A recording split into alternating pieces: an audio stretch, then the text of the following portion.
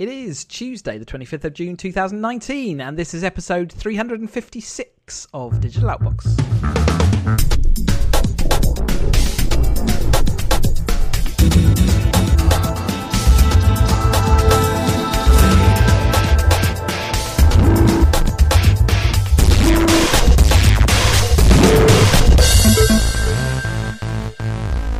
Welcome to another episode. I am Chris in the host seat, and Ian is also here.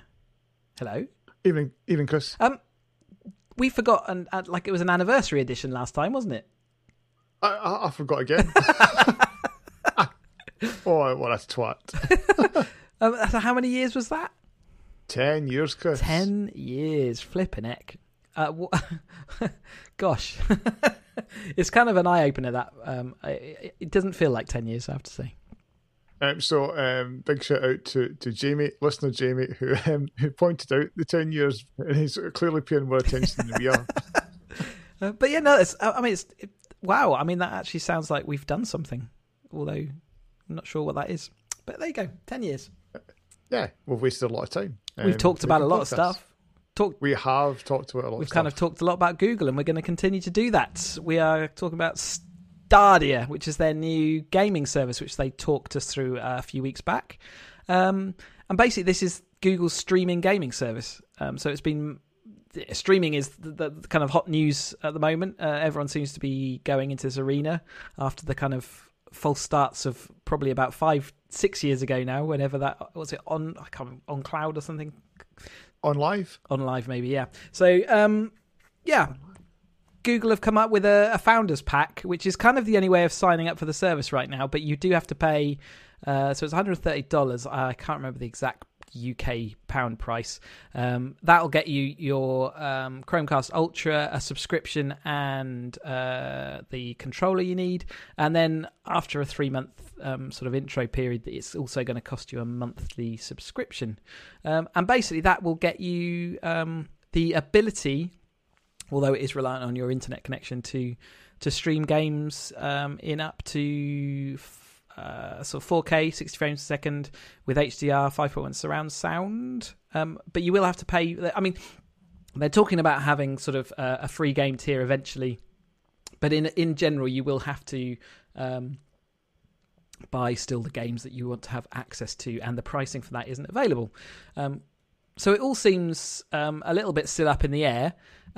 It does seem like they're sort of forcing you down this hardware route, and if you don't choose to start from the off with this hardware, you're going to be probably stuck with a service next year, which will be slightly lesser, sort of a slightly less advanced feature set, shall we say?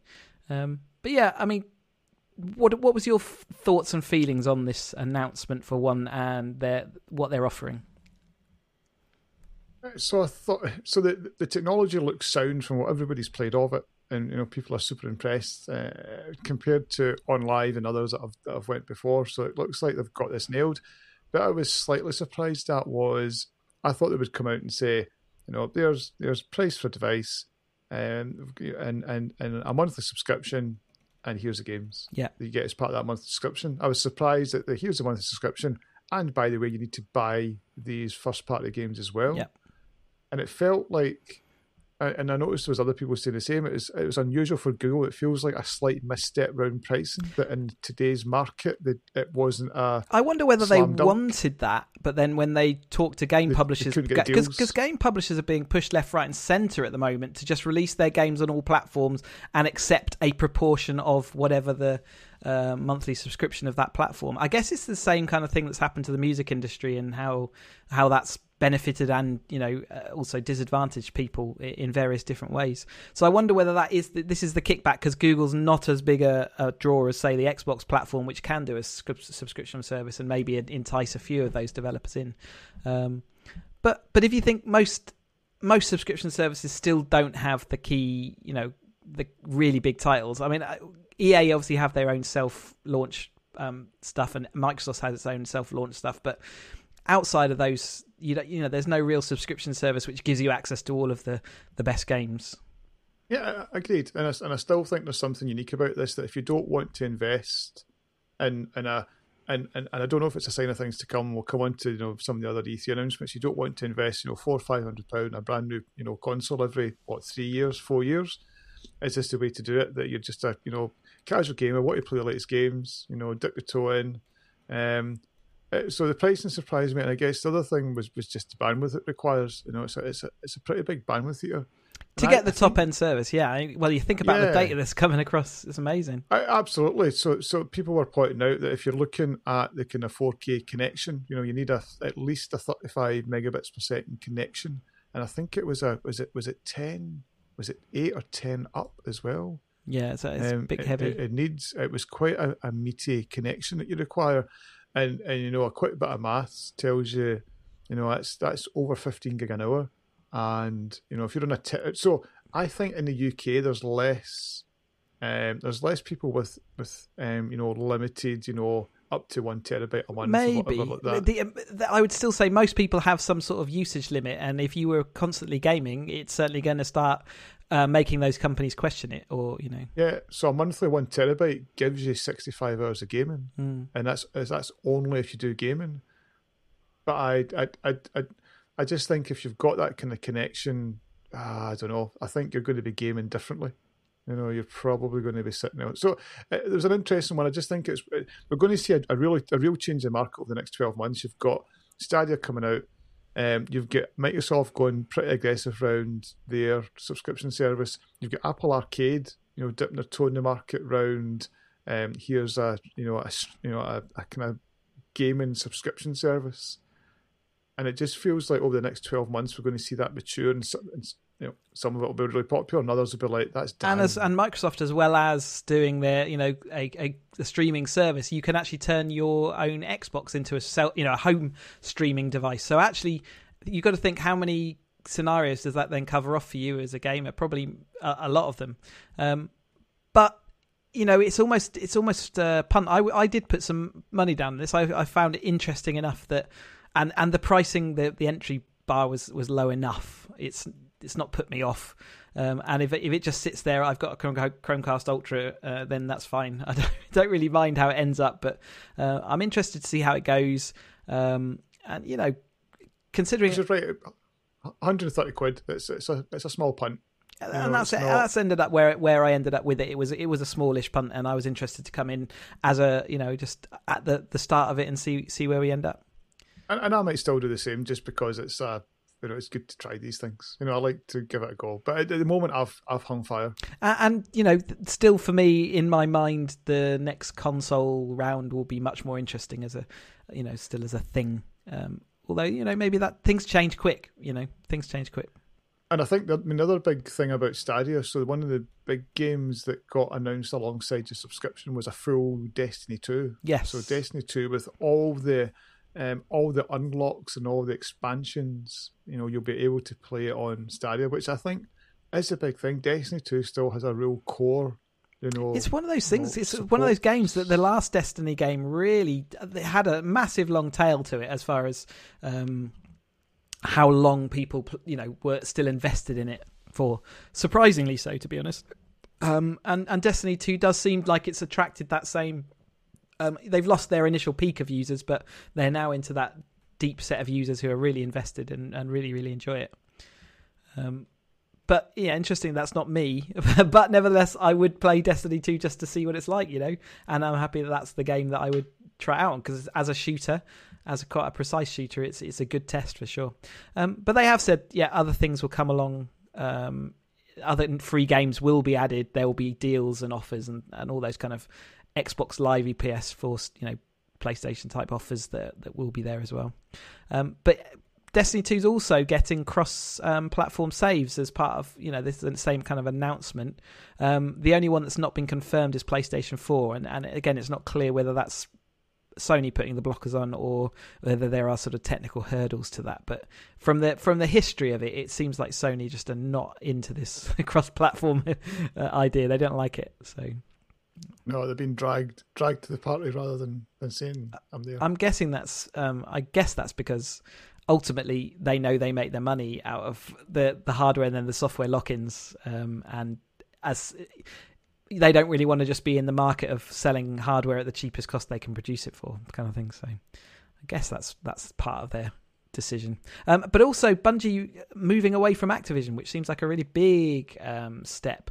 So Activision, obviously their games would be distributed via Battle.net, and now Bungie's going to have to take it across to Steam. They are saying they're going to migrate everyone, but I felt that was a really big, considering the kind of upheaval that's going to bring with it. It's an interesting decision. I wonder where that's come from. And they're also doing a free-to-play version. So you'll get the kind of original Destiny 2 is basically going free-to-play, and as a whole, here's how you buy expansions, etc. So it's... I wonder whether Destiny 2 just hasn't done as well as they needed it to, and that they're looking at ways to expand the game, and to and the publisher just was like, we're not interested anymore. But it reminded me of, Bungie, Microsoft, Halo. They were all tied to Microsoft, but wanted to go their own way. Then did a deal with Activision, and is it just the kind of, is there some sort of ethos as part of that studio that they always want to be a bit more of a free spirit and do their own thing? Don't know. So we had E3, obviously conspicuous with lack of Sony being there. I think most people sort of... I felt it was a bit of a hole. I don't think it was the right decision by Sony, but if they didn't have much to say, then I guess that was their decision, or they just felt that it was, more effort than it's worth almost. But I am, we did say in general that, the first proper console release seems to win the rounds, and Microsoft is certainly now back into the making games for gamers type arena. That's certainly their marketing ploy now. So maybe it was a misstep by Sony, but we certainly had all of the big announces. What I guess, did anything kick out to you? So I've put it in the notes, but EA were basically like a couple of trailers and that was it. EA to me had nothing. And I guess they've got their repetitious games, which they're happy to keep churning out. But FIFA and Battlefield, it was just really even small announcements for those ones. So it's a really surprising. I guess the biggest thing was Star Wars Jedi Fallen Order, which is a single player game, which is actually probably to me a good move. The multiplayer ones just haven't really ticked the box. I watched the trailer though again. I think in general I'm not as excited by games as I once was. It felt like more of the same. And okay, there was some shiny graphics, but it wasn't all that special, to be honest. Yeah, and looking at other studios, Bethesda had a whole, just Fallout. Yeah, Well, they did make their apologies for the Fallout 76, which I think it was last E3. It was such a massive part of what they were selling. They did. They gave it the full beans on sell, and it just didn't land. And it flopped, and really wasn't the game they thought it was going to be. And it sounds like they've been putting the effort into trying to rectify that, and maybe they will, but equally, obviously, sometimes games are damaged by that and you can't recover, but we'll see.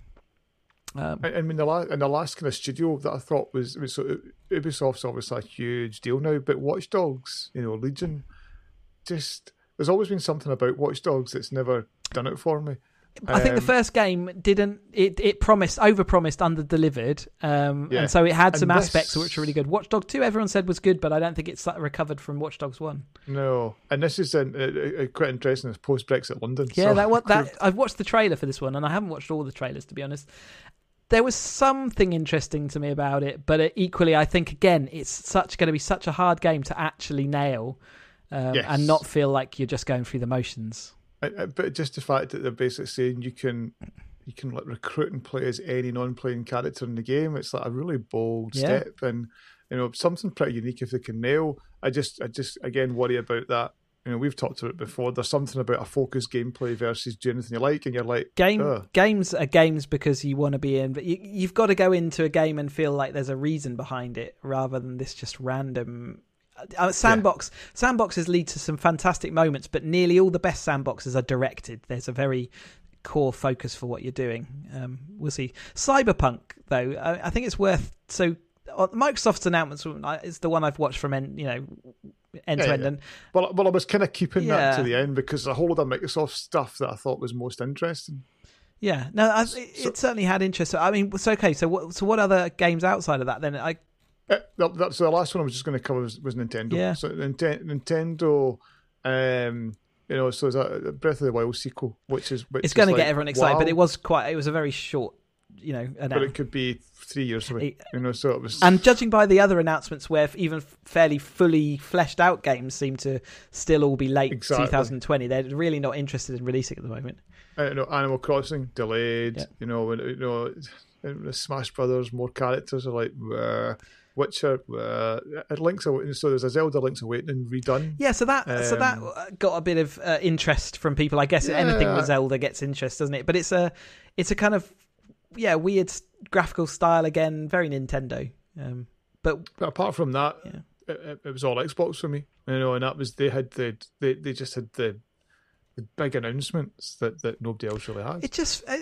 There's something about games that there doesn't seem to be any massive big announcements for me now.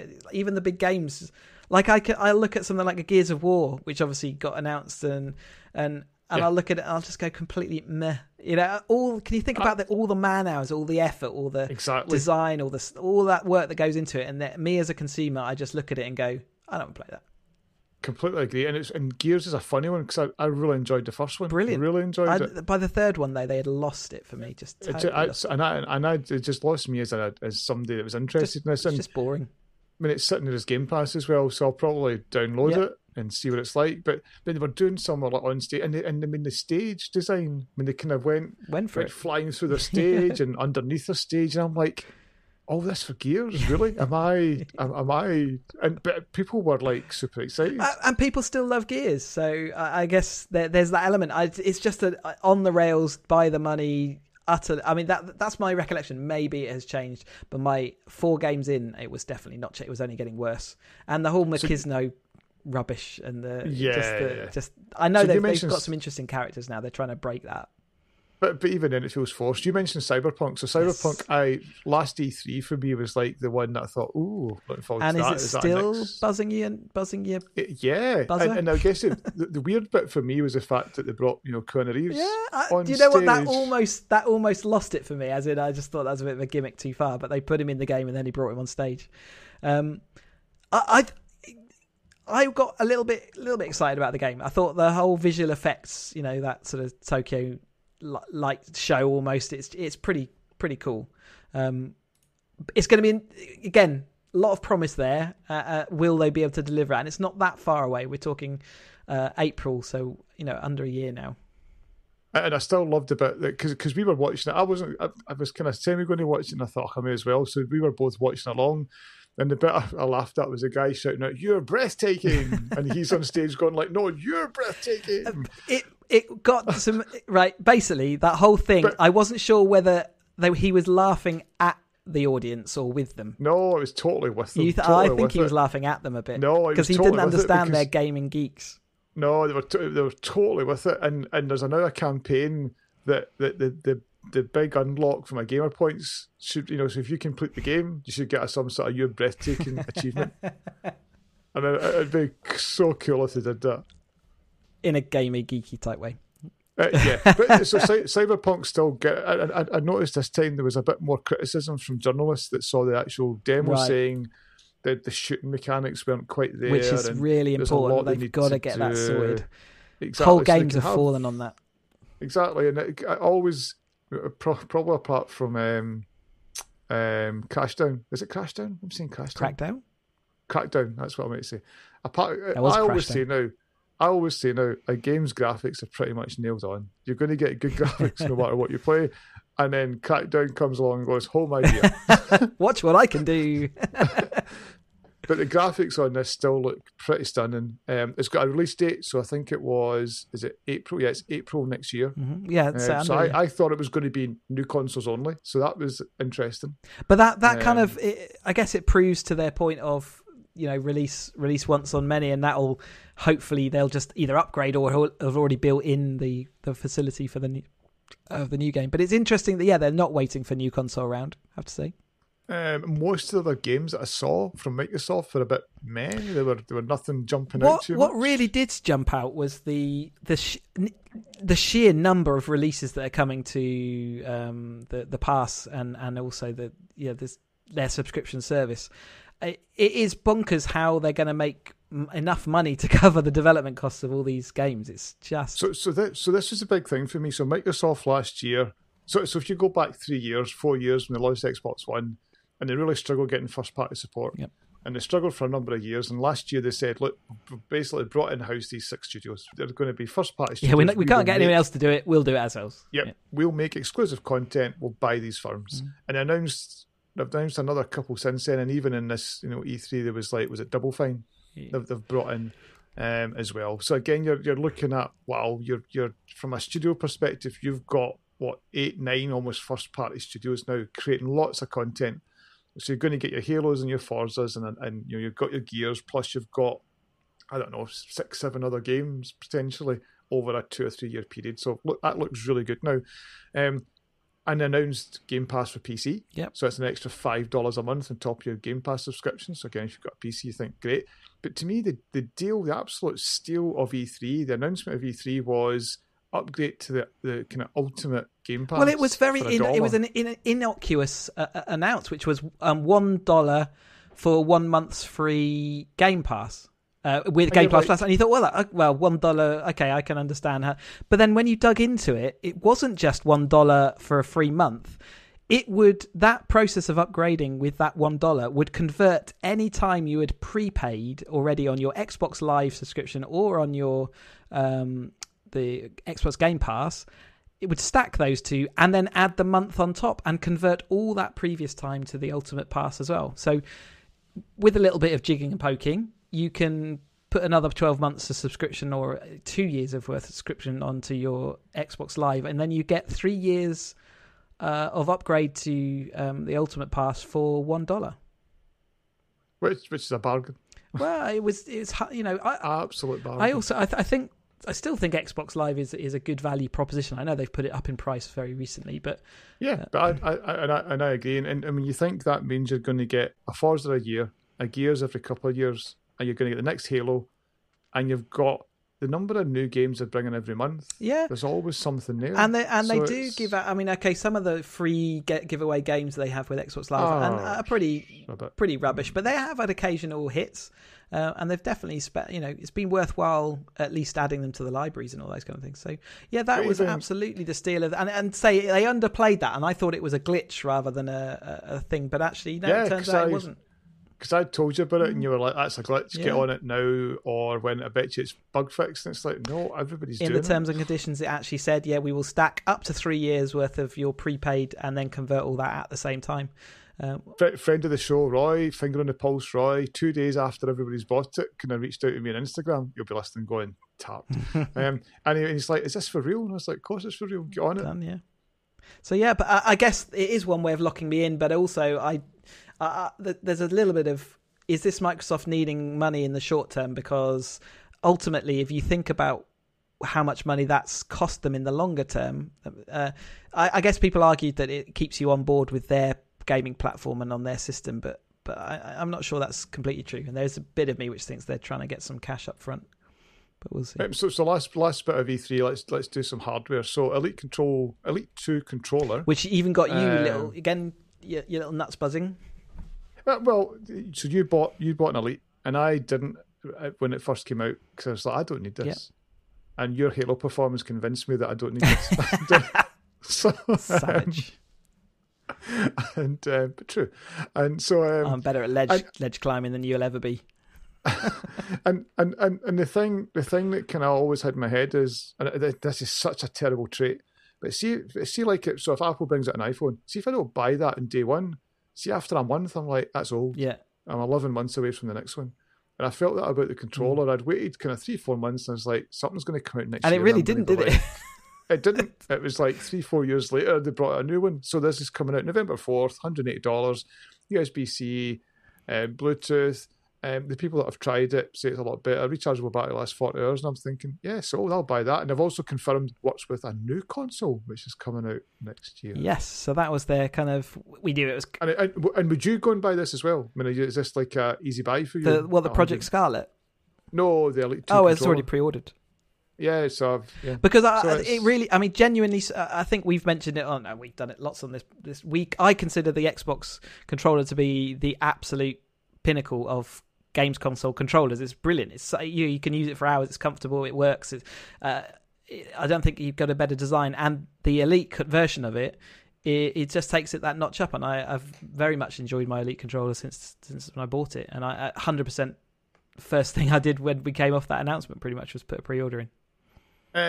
They also touched on, you mentioned it earlier, around the streaming. So the streaming was shown on one of the Xbox events, I want to say like 4 or 5 months ago, and there wasn't too much more seen of it. There was like, somebody playing, it was like a Forza. Yeah, they're playing Forza on their phone. Yeah. So this was them saying it's coming this October. You can use your own Xbox, as you've mentioned earlier tonight. You can use your own Xbox to stream, or you can use an xCloud server. And they didn't show too much. But then after the kind of main thing, some of the journalists played Halo. I think it was a Eurogamer, because Eurogamer do all the crazy, how many frames per second and all frame drops and stuff. So they played Halo 5. It was responsive. It was allegedly 60 frames per second.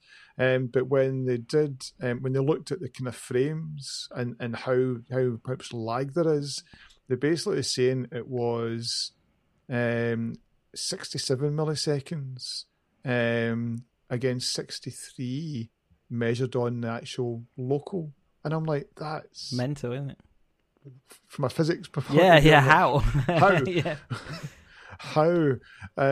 So it'll be interesting just to see later in the year, because again, you're going to have Stadia coming out, and you're going to have this coming out, and it's like, is this going to open up just a whole new world that you don't need an actual? Well, it's the ultimate, the ultimate dumb console. Just need a screen. Really, it doesn't matter if you've got the pipes are wide enough, you can have the processing anywhere.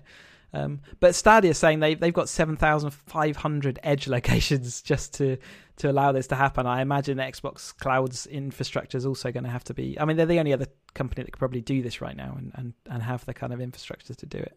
And I think that kind of impressive performance that they've demoed to journalists is why Sony have said let's partner. Yes. We've got a gaming infrastructure that you can piggyback on. Well, Sony obviously can see that there is, if not a guaranteed future in this, there's something in it. It's close enough to that point. And games manufacturers can definitely see that they don't have to deal with loads of copies distributed out. They can just support them all in one place, and their games can be patched and all those kind of things. So let's assume Stadia's a hit.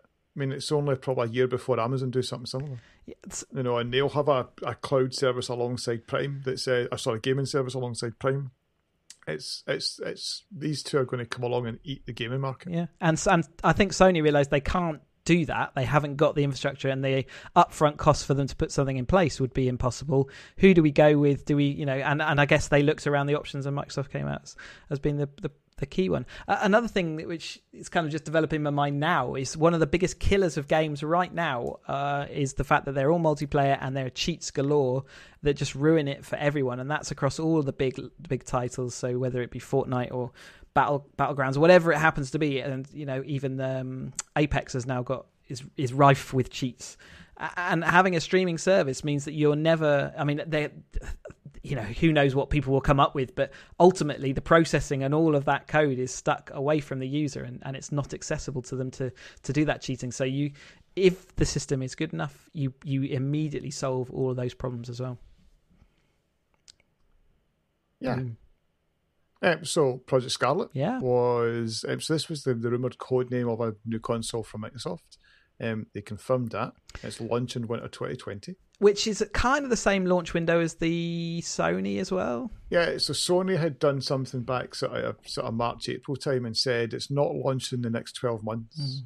So lots of people were like, well, that feels like more a kind of autumn winter 2020. You're not going to launch June, next year. It's an unusual time to launch a piece of hardware.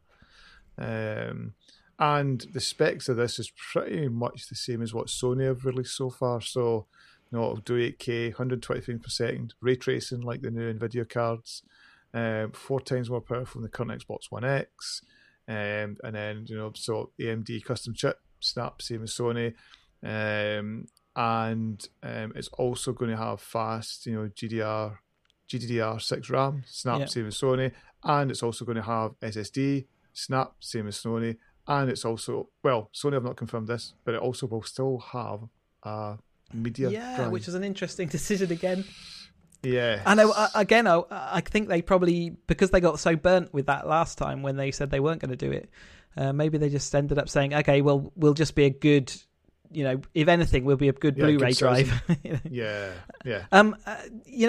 What I'm almost sad that they said 8K and just glibly said 8K, because I think this is going to be in exactly the same scenario as we've had with this generation, which is there's no point having 4K's worth of pixels if you can't have an asset and an environment to live up to that. Like, I have seen games on the old Xbox one, the standard one, that look better because they're not trying to push the sheer number of pixels. And so 8K, okay, this box is 4 times more powerful. They can put that as a stat on the thing. I would rather games manufacturers or games makers just concentrate on 4K and absolutely nail the amount of data and detail in it.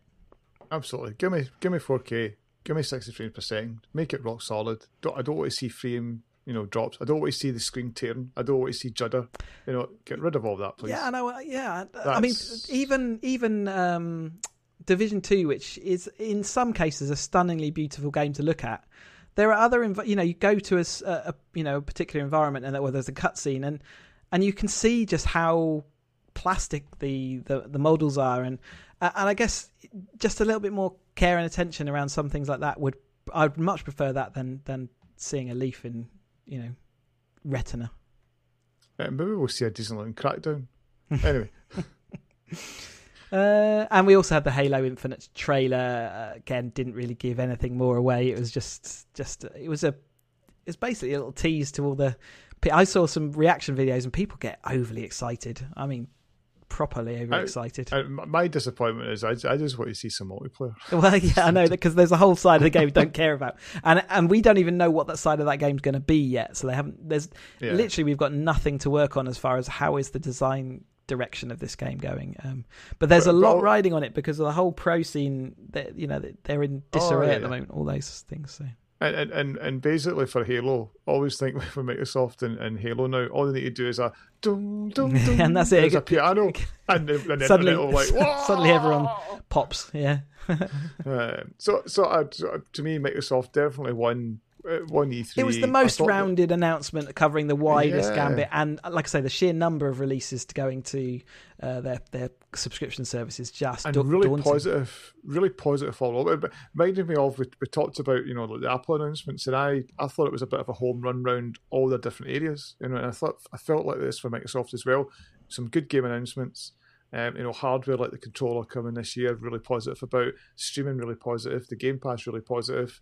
And then there's some new console end of next year, which will have a nice, new battle with Sony. Some good momentum finally, because it has taken an awfully long time.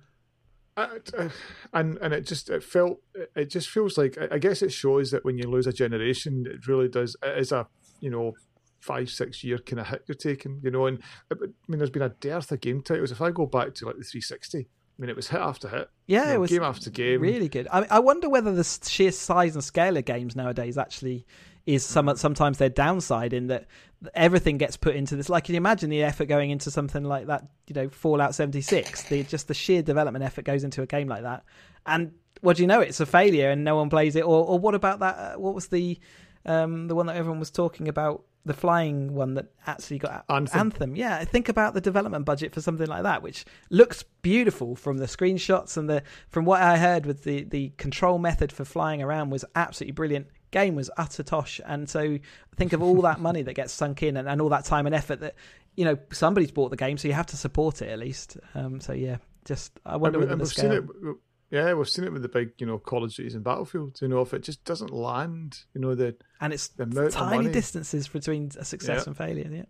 Yeah. You mentioned at the start, the initial Destiny 2. You're like, it's. But then you get something like Apex, which probably didn't cost that much initially to build. It was based on a concept everyone understood, and they just absolutely nailed it, and off they went. Fortnite, Apex. It's like. It's weird. I was reading an article recently about the guys behind Fortnite. They didn't think it was going to have legs. They were doing it and thought this isn't going to work. Well, after the first playing of it, I would have agreed with them, but we kind of missed that boat. Yeah, well, we put it when it was really, it was chuggy. It was a struggle. None of the bullets ever landed. It was all those problems you have on a bad day on that game still, but it was relentless and it just didn't make any sense, did it? And it just, lack of auto aim was fatal for me.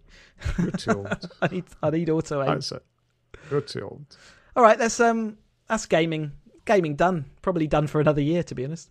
But yeah, we've got onto some other news. So we had Border Patrol. There was a US border hack, and 100,000 or so images have been stolen and put on the dark web. If you were crossing a border in America, turns out your data wasn't particularly secure. Which is always a worry around these things. Remember we've covered it before about why are people against it? It's like because the people can't, companies can't be trusted, and even just to say fewer than 100,000 people. Fewer than 100,000 people. I know, yeah. It's like, and you're like, wow. No, I don't care. And to be honest, they're all pretty low paid, and they're not going to bother me anyway. So, yeah, and this is the ones that they talk about. You just wonder what's out there that we don't know. And so apparently, they're kind of saying this was a rogue contractor, and he wasn't storing the data correctly, and it can't possibly happen again, and all those kind of things. So yeah, it's nice. Yeah, nice. And it's only one border crossing as well. Come on, we've got loads of them, so it's not our fault. I think in Europe that might have attracted some fines for sure. Absolutely. Dropbox is trying to redo itself. It's always an interesting one. We've seen Dropbox trying to maneuver a lot recently into offering a corporate service, and now they're trying to be a kind of workplace portal. So not just a file storage area, but something that's sort of has applications, has video conferencing, a bit more Slack-like. I guess that's the kind of direction that we're heading down. But to me, I don't know what you felt, but it just seems like, I guess they're not seeing the return of investment that they want to see or the growth that they want to see, and that's where they're panicking. But it seemed to me that Dropbox absolutely nailed the thing, which is they are the de facto, they're the Hoover of the file sharing land, and even my mum knows what Dropbox is and how it works, kind of thing. So I don't know why they can't just solidify on that. Certainly as a subscription, mine's gone up in price recently. They told me I had some extra features, but I didn't really care about whatever they were offering. So I'm just paying more for the same service. And I wonder whether they're floundering, investor pressure or something. I think Slack. I reckon it was 3-4 years ago. So was it they tried to do they bought a couple of apps, didn't they? They bought we could have done our show notes in it and work alongside each other. Some collaborations, yeah. And it's almost like they saw this coming that, you've got, Google Docs is just eating everything. Microsoft have got its Office apps nailed now, so they'll work everywhere and you can collaborate. So if you're an enterprisey guy, you're going to sit there and say, I've got Office, why did I need something else? Dropbox, I guess, saw so OneDrive's there. Apple's really upped its game around iCloud. So even the updates to iCloud this year is going to give you folder sharing. And I've seen a lot of Apple people going, with this new kind of front end that they're going to deploy out to everybody, I don't want it. It's a whole clunky front end that you're going to deploy onto my Mac. I don't want it. Yeah. I just want to be able to, so take me and you share our audio files. And that's every so often I just want to share a file. Yep.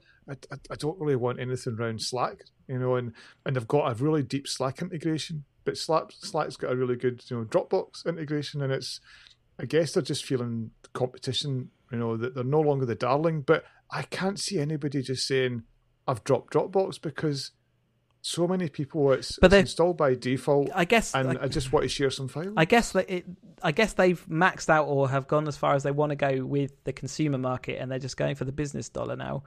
But I don't see that. I don't see them in that same arena, but maybe they will. For me, Dropbox would have, the direction that they probably should have gone is absolute optimization and make themselves available as a service as widely as possible, and make it a no-brainer for any application to sort of hook into their services. Maybe they just couldn't. Maybe they couldn't because Microsoft and Google and people like that just aren't interested in hooking into anyone else's services. They'd rather make their own. But and they've described it as they want to be, be your file system almost. And that's how I see it. I'll put Dropbox on. It's one of the first things I'll install if I was doing a brand new Mac. put Dropbox on, I can get my 1Password integration up and running. But would I? So they've described it as they want to be the desktop of the future. Yeah, so it's like, no. But that means I'm going into you as an application rather than what I want is, no. and actually Dropbox has been, a really good solution as far as, the days when you have to reinstall your PC or you're moving from PC to Mac and all those things now. Dropbox is an integral part of that because it just makes it easy to go get your files back. It's not an issue anymore. And so that, I don't know. And if you move to a new device, like if you move Mac to PC, you move from a new Mac, you move to a new PC, install Dropbox, let it sync what you need. Yeah. And take your files and don't take all the, don't do that proper computer transfer, which brings across all the crud that you really wanted to get, you were running away from in the first place. So I still have a lot of value from Dropbox, but I've never had to pay for it. Mm. And that's I guess interesting that I've never had to put enough in it to pay for it. So I did pay for it. I can't remember why. There was a reason, but anyway, I have got a subscription. Anyway, I've also have I got some? No, I haven't got a Samsung TV. Have you got a Samsung TV? I do. I hope you're virus checking it because we have been told that we should do it every few weeks. This is. I saw this and I was like, this is a load of guff. But ultimately, they're tablets, aren't they? So, and they're tablets that people aren't really updating, so they're not secure. So they're running lots of. It's like we've got a Sony TV in the house as well. It's just running Android. And again, when I do the update, because the updates and that are really invasive, so I do it manually every kind of 6 months, and it's an hour and a half to update. So if you think about proper, but you think about really, you've introducing a potentially rogue system into your own home network. Absolutely. And it comes with, especially if you imagine a lot of these things that we discover eventually are kind of root or administrator control given, and once you've got an administrator on your network, it's on a device that can then start scanning around, seeing what else it can do. I'm sure it's very powerful because ultimately they're proper and full on devices. So, and I guess the reason why I'm saying this is guff. So there's very little, out there, malware infections that have been running on TVs.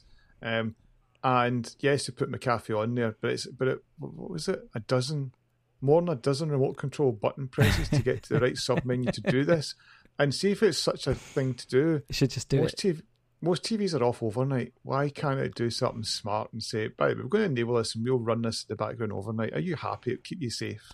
And most folk will tick yes. Whatever the end result is, come on. Yeah, you would have thought this has now got to be built in. But then again, every time you build something like that in, there's a way it's another attack vector, isn't it? Updates overnight and all those kind of things. So. And again, so my telly, I've got the Samsung set to update automatically because it doesn't update as much as that. The Android one is, I guess, because you know a bit, you see all these different frameworks get installed for that Sony telly. You're like, Jesus, that's a mess. And every so often one collapses. And it's my mum that basically is using that one.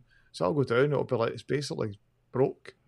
And it's because a bit of Android's collapsed. Yeah. So it no longer just displays telly. And you're like, Jesus, it's a TV. The TV that doesn't show telly, Yeah, and it's because some crappy bit of the Android stack's collapsed. It's like, it's too complex. Another thing that's too complex is trying to get RCS rolled out across different carrier networks. So Google is taking control. So RCS, replacement for SMS. I can't remember, what does it stand for? It's something like chat services, so it's remote or relentless. I don't know, one of those two. So RCS, the biggest problem with RCS has been the fact that carriers are not interested really in implementing it because they make too much money out of text messages is probably what it all comes down to, the politics of it. But Google is sick of waiting for those politics to resolve themselves, and so across Android, it is just going to roll it out. It's not end-to-end encrypted, which is its biggest downside. If you're thinking on the privacy levels, they have said they're thinking of ways they can solve that. But as a technology, it's not, which probably keeps governments happy, to be honest. But yeah, that they've decided not to wait for it to be done, and they're going to make. I guess they're too big to face a backlash, really. But carriers aren't going to be so happy. No, and I've promised this for a while. As you say, carriers struggling, so they're going to roll out this rich communications service. Thank RCS. you, Google. And it's to kind of fight iMessage and the Apple. Well, it's messaging on your phone, and if you send it via SMS and it costs you like 50p to send a picture, and you think, well, I could just log on to WhatsApp, and so it makes SMS messages kind of irrelevant. And it's, I guess that's Google's point of view is, let's just get a service that is relevant and does what people want it to do. It's also quite fun that every year we talk about some sort of different Google messaging service. Yeah, so, the next one in the pile. Yeah. Pile marked messages. Good job. Libra cryptocurrency from, the announcements all said from Facebook, but to be honest, they're just a little part of a bigger, wider conglomerate of big organizations. So there's some big names behind this, and this is basically cryptocurrency theoretically in a more controlled manner, I guess is the way of describing it. I am not going to go into the 100 pages of detail, which I've obviously read line by line, but essentially it's a cryptocurrency which is going to have underlying stability built in, so hopefully they're not going to see so many swings in value and make it more relevant to people who are using it, and there's very little transaction fees and things like that. So from a user's point of view, if they buy into it, which is still unknown and we won't know for a while, it could be potentially be a good thing. To me, this was Facebook trying to say, how can we eat up PayPal? How can we keep our platform relevant? How can we also bring in some very small, but if you get millions of people using it, quite considerable amounts of cash. A billion people all spending $1 here or there and having a little transaction fee. Suddenly, it's a billion little transaction fees, isn't it? Yep, and they can certainly charge a lot less than some of the transaction fees that you do get some around services today. As you said, there's founding members that had to kind of pay in basically $10 million to join and become a part of the part of the network basically to operate again. So it's MasterCard is there, Visa's there, PayPal, big cash are there. But really, for these massive companies, it is a tiny, small punt, and it's not worth not being there, kind of thing. No, and so there's interesting ones like so eBay's there, and obviously Facebook's there, but Lyft and Uber, so they're obviously Spotify, so they're clearly wanting to have a. Yeah. And again, it starts to rival, Apple's made payments really easy, and all of a sudden, Apple looks like a really strong player, and it's like, let's all, not saying gang up, but you notice there's no Google and there's no Apple and there's no Amazon in this. No, and Visa and MasterCard are, and they've obviously got a lot invested in this market. Because, ultimately, for an end consumer, if you're just trying to sell your secondhand TV online, where if it's worth something, so if it's worth 600 quid, you're going to be giving over 100 odd quid in fees, and it's a bit unstomachable for just an everyday user, or makes it less likely that someone's going to use that service. If you can cut that down for the average everyday user, then transacting across the internet just suddenly, as a non-company, for example, it makes it much more palatable. And people will do it more. But I am now going to skip down the 100 pages, which is what we copied into the show notes, to tell you that age verification for porn is delayed by 6 months. I think this is going to get kicked into the long grass. I think they cannot deliver it. Now they've laid the blame conveniently on the EU and the fact that they didn't let the EU know about a particular bill of legislature, and therefore they can't release it for 6 months. But I believe it's more to the point that they cannot implement this because we said from the start they are trying to implement an impossible system that's just not possible. It's just going to get kicked in a long grass, I'm convinced. And I think it's just a convenient way of blaming the EU in the current political climate as well. So, yeah, I agree. I think it's going to quietly disappear. It's already delayed anyway. It's delayed by at least another 6 months, and it's not going to be high on their list of things they're working through anyway. Boris wants his porn in his laptop. That's exactly why. Just to be honest, all politicians, you imagine the notes when they're all leaks that all these sites that these they've gone to and all these things. Can you imagine the tantrums? Can you imagine the amount of abuse he'd give his girlfriend if he couldn't get to his porn because he was getting blocked? Oh my God. Google's not making any tablets anymore, so they are still releasing there was it the Pixel book or something but basically that looks like they're not going to be doing tablets anymore. They're going to concentrate on the laptops. Yeah, they did Pixel Slate last year, and they're definitely saying the mobile market. Oh yeah, Pixel Book's the ones that are going to live on. Yeah, but they're basically saying tablets enough. So that Chrome OS laptops. Isn't it interesting that tablets in the Android market at least are obviously just not serviceable, whereas the iPad is still seeing a lot of sales. But I wonder whether that is tailing off. I think it's tailed off to a certain extent, but there's a, and I think education-wise, there's a lot of kind of iPads, iPad-only schools, but it's expensive. And Chrome's a lot of those schools are private schools.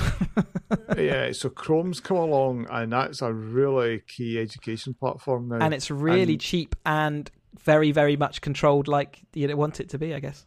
And the whole integration with Google Docs and Sheets is just huge. Yeah, well, imagine all that sharing that we use in sort of corporations, but in an education environment. Yeah, it's huge. So it was 2-3 years ago, there was an article that I read, and it kind of summed up for me that there is not a tablet market, there is an iPad market. And for the other 2-3% of money getting spent, it's like small niche. Amazon Fires are still there. You've got some Windows, small devices that are kicking around. You're into the kind of ruggedized, if you're using it in a kind of harsh environment type, tablet devices. And that's about it.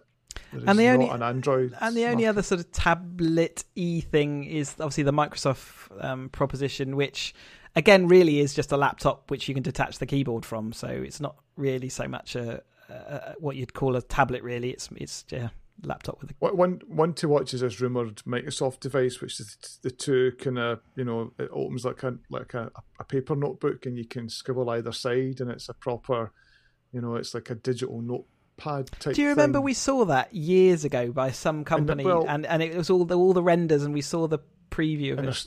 So Microsoft are still they've done a preview internally, and they're still rumored to be bringing it out in the next 12 to 18 months. And the latest rumor is it'll run Android apps. So interesting. Well, and yes. that would be perfectly in line with the Microsoft's latest sort of go with the what works rather than something we do inside. And Raspberry Pi 4 has been announced. So this has got a kick up in everything again. So up to 4 gig in RAM, and theoretically can support up to 4K. It's going to struggle at full resolution and all those things, but basically everything's had a kick up. You've got USB 3 ports. Is it 2 or 3 HDMI ports? Loads going on, faster Ethernet, dual band. Two smaller HDMI ports, which can output to 4K in both, or a single at 60 frames per second, alongside a 1080p. The 2 USB 3s and 2 USB 2s.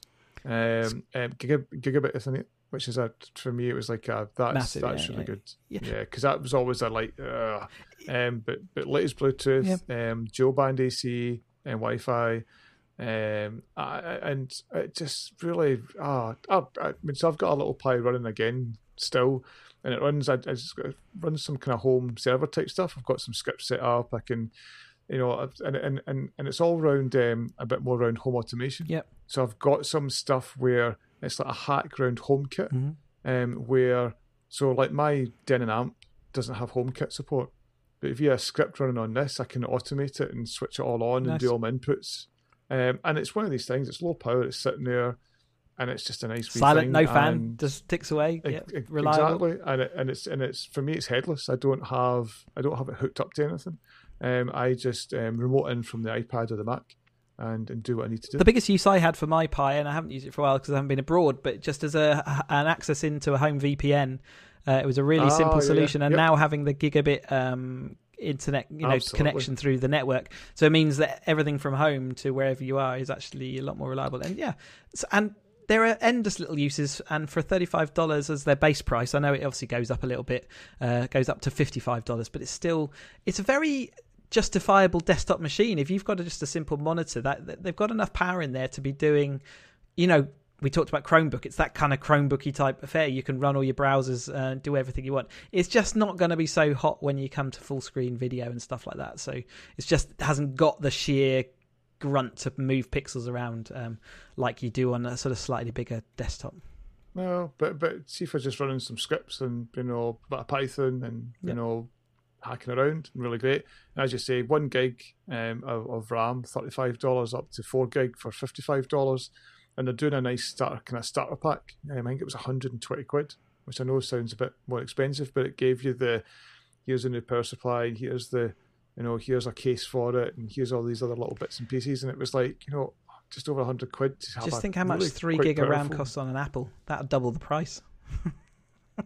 Ouch. I won't tell you how much I spent. Oh God. Yeah, there we go. I will find out though. I will. Wait till the new Mac Pro customization page comes up. And we're all desperate to see what, because the first thing everyone's going to do is max it. Everyone's going to max it. I'm still convinced it's going to be 6 figures. I think it's going to get up to 6 can't figures. See it not getting that high because of what's there already and the difference. So yeah, it's absolutely it's going to break new ground in the how much is Apple tax worth? Buy a flat, buy a Mac. Yeah, we're outside of the cars now. We're getting to houses. Yeah. There we go. We've got through the news. Thank you very much for sticking with us through our 10-year and 1 episode. Happy. The best bit was Shaq was actually up for joining us. And then was like, I can't be arsed. There's a little peak of interest. There you go. That's Shaq's relationship with this podcast. In a nutshell. Exactly. Yeah. There we go. So thank you for listening. If you've listened for the full 10 years, even more thank you. If you haven't, well, who knows what's to come? We will see. But it has been fun talking with you all these years. I don't know if you've got a pick for an episode. I haven't got a pick. The only pick I'd probably say is all the public betas for all the new Apple products have come out. So the iOS 13 and the new Mac software. Don't put it on. Yeah. So your pick is don't touch them with a barge pole just yet. So there's loads of people last night saying don't do it. It's really rough. Audio drops, apps crashing, apps don't work. Whole lot of developers, so even in the Macs or Amiga, so I use them for the audio software. Like the apps don't work. So please don't update yet. The Apple really have released this early. It really is a beta rather than a last year's beta release candidate. Was amazingly good. Release candidate. Basically. These are betas. Shaq put it on his iPad. So has it got iPad OS? So is that one of the betas? Because that for me must be the most tempting one to reach out. I was tempted, but then I saw all the things that were failing. I was like, no, I'm not that tempted. Yeah. So I'll wait. I'm in absolutely no rush. But he's put it on, likes a lot of the things, but a lot of the apps are a bit confused around how windowing works. Yeah, because it's no longer it's not as obvious, is it? And people haven't developed to work with it properly yet. Yeah. All right. Well, there you go. There's my pick. Don't install it. Don't install it. Have you got a pick, Chris? No, never do. Jesus. I will just say, though, if you want to find out more about us, what we do, digitaloutbox.com is our website, info@digitaloutbox.com is our email address, Twitter is digitaloutbox. I am Cheesy UK on Twitter. Ian, where do we find you? I'm just chuckling because I have been playing a new type of chess on my iPhone. So the temptation to round that off, but it's like, no, all joke, won't do that again. We'll just wait another 10 years to finish the loop on that. Exactly. IanDick.com. Just go there. Multiplayer game. Thank you very much for listening. Speak to you later. Bye-bye.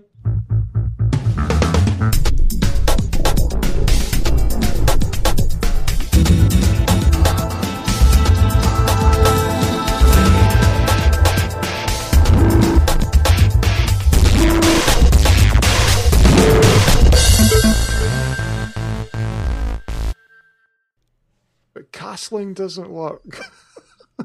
I'm playing this new game. Amazing. It's chess.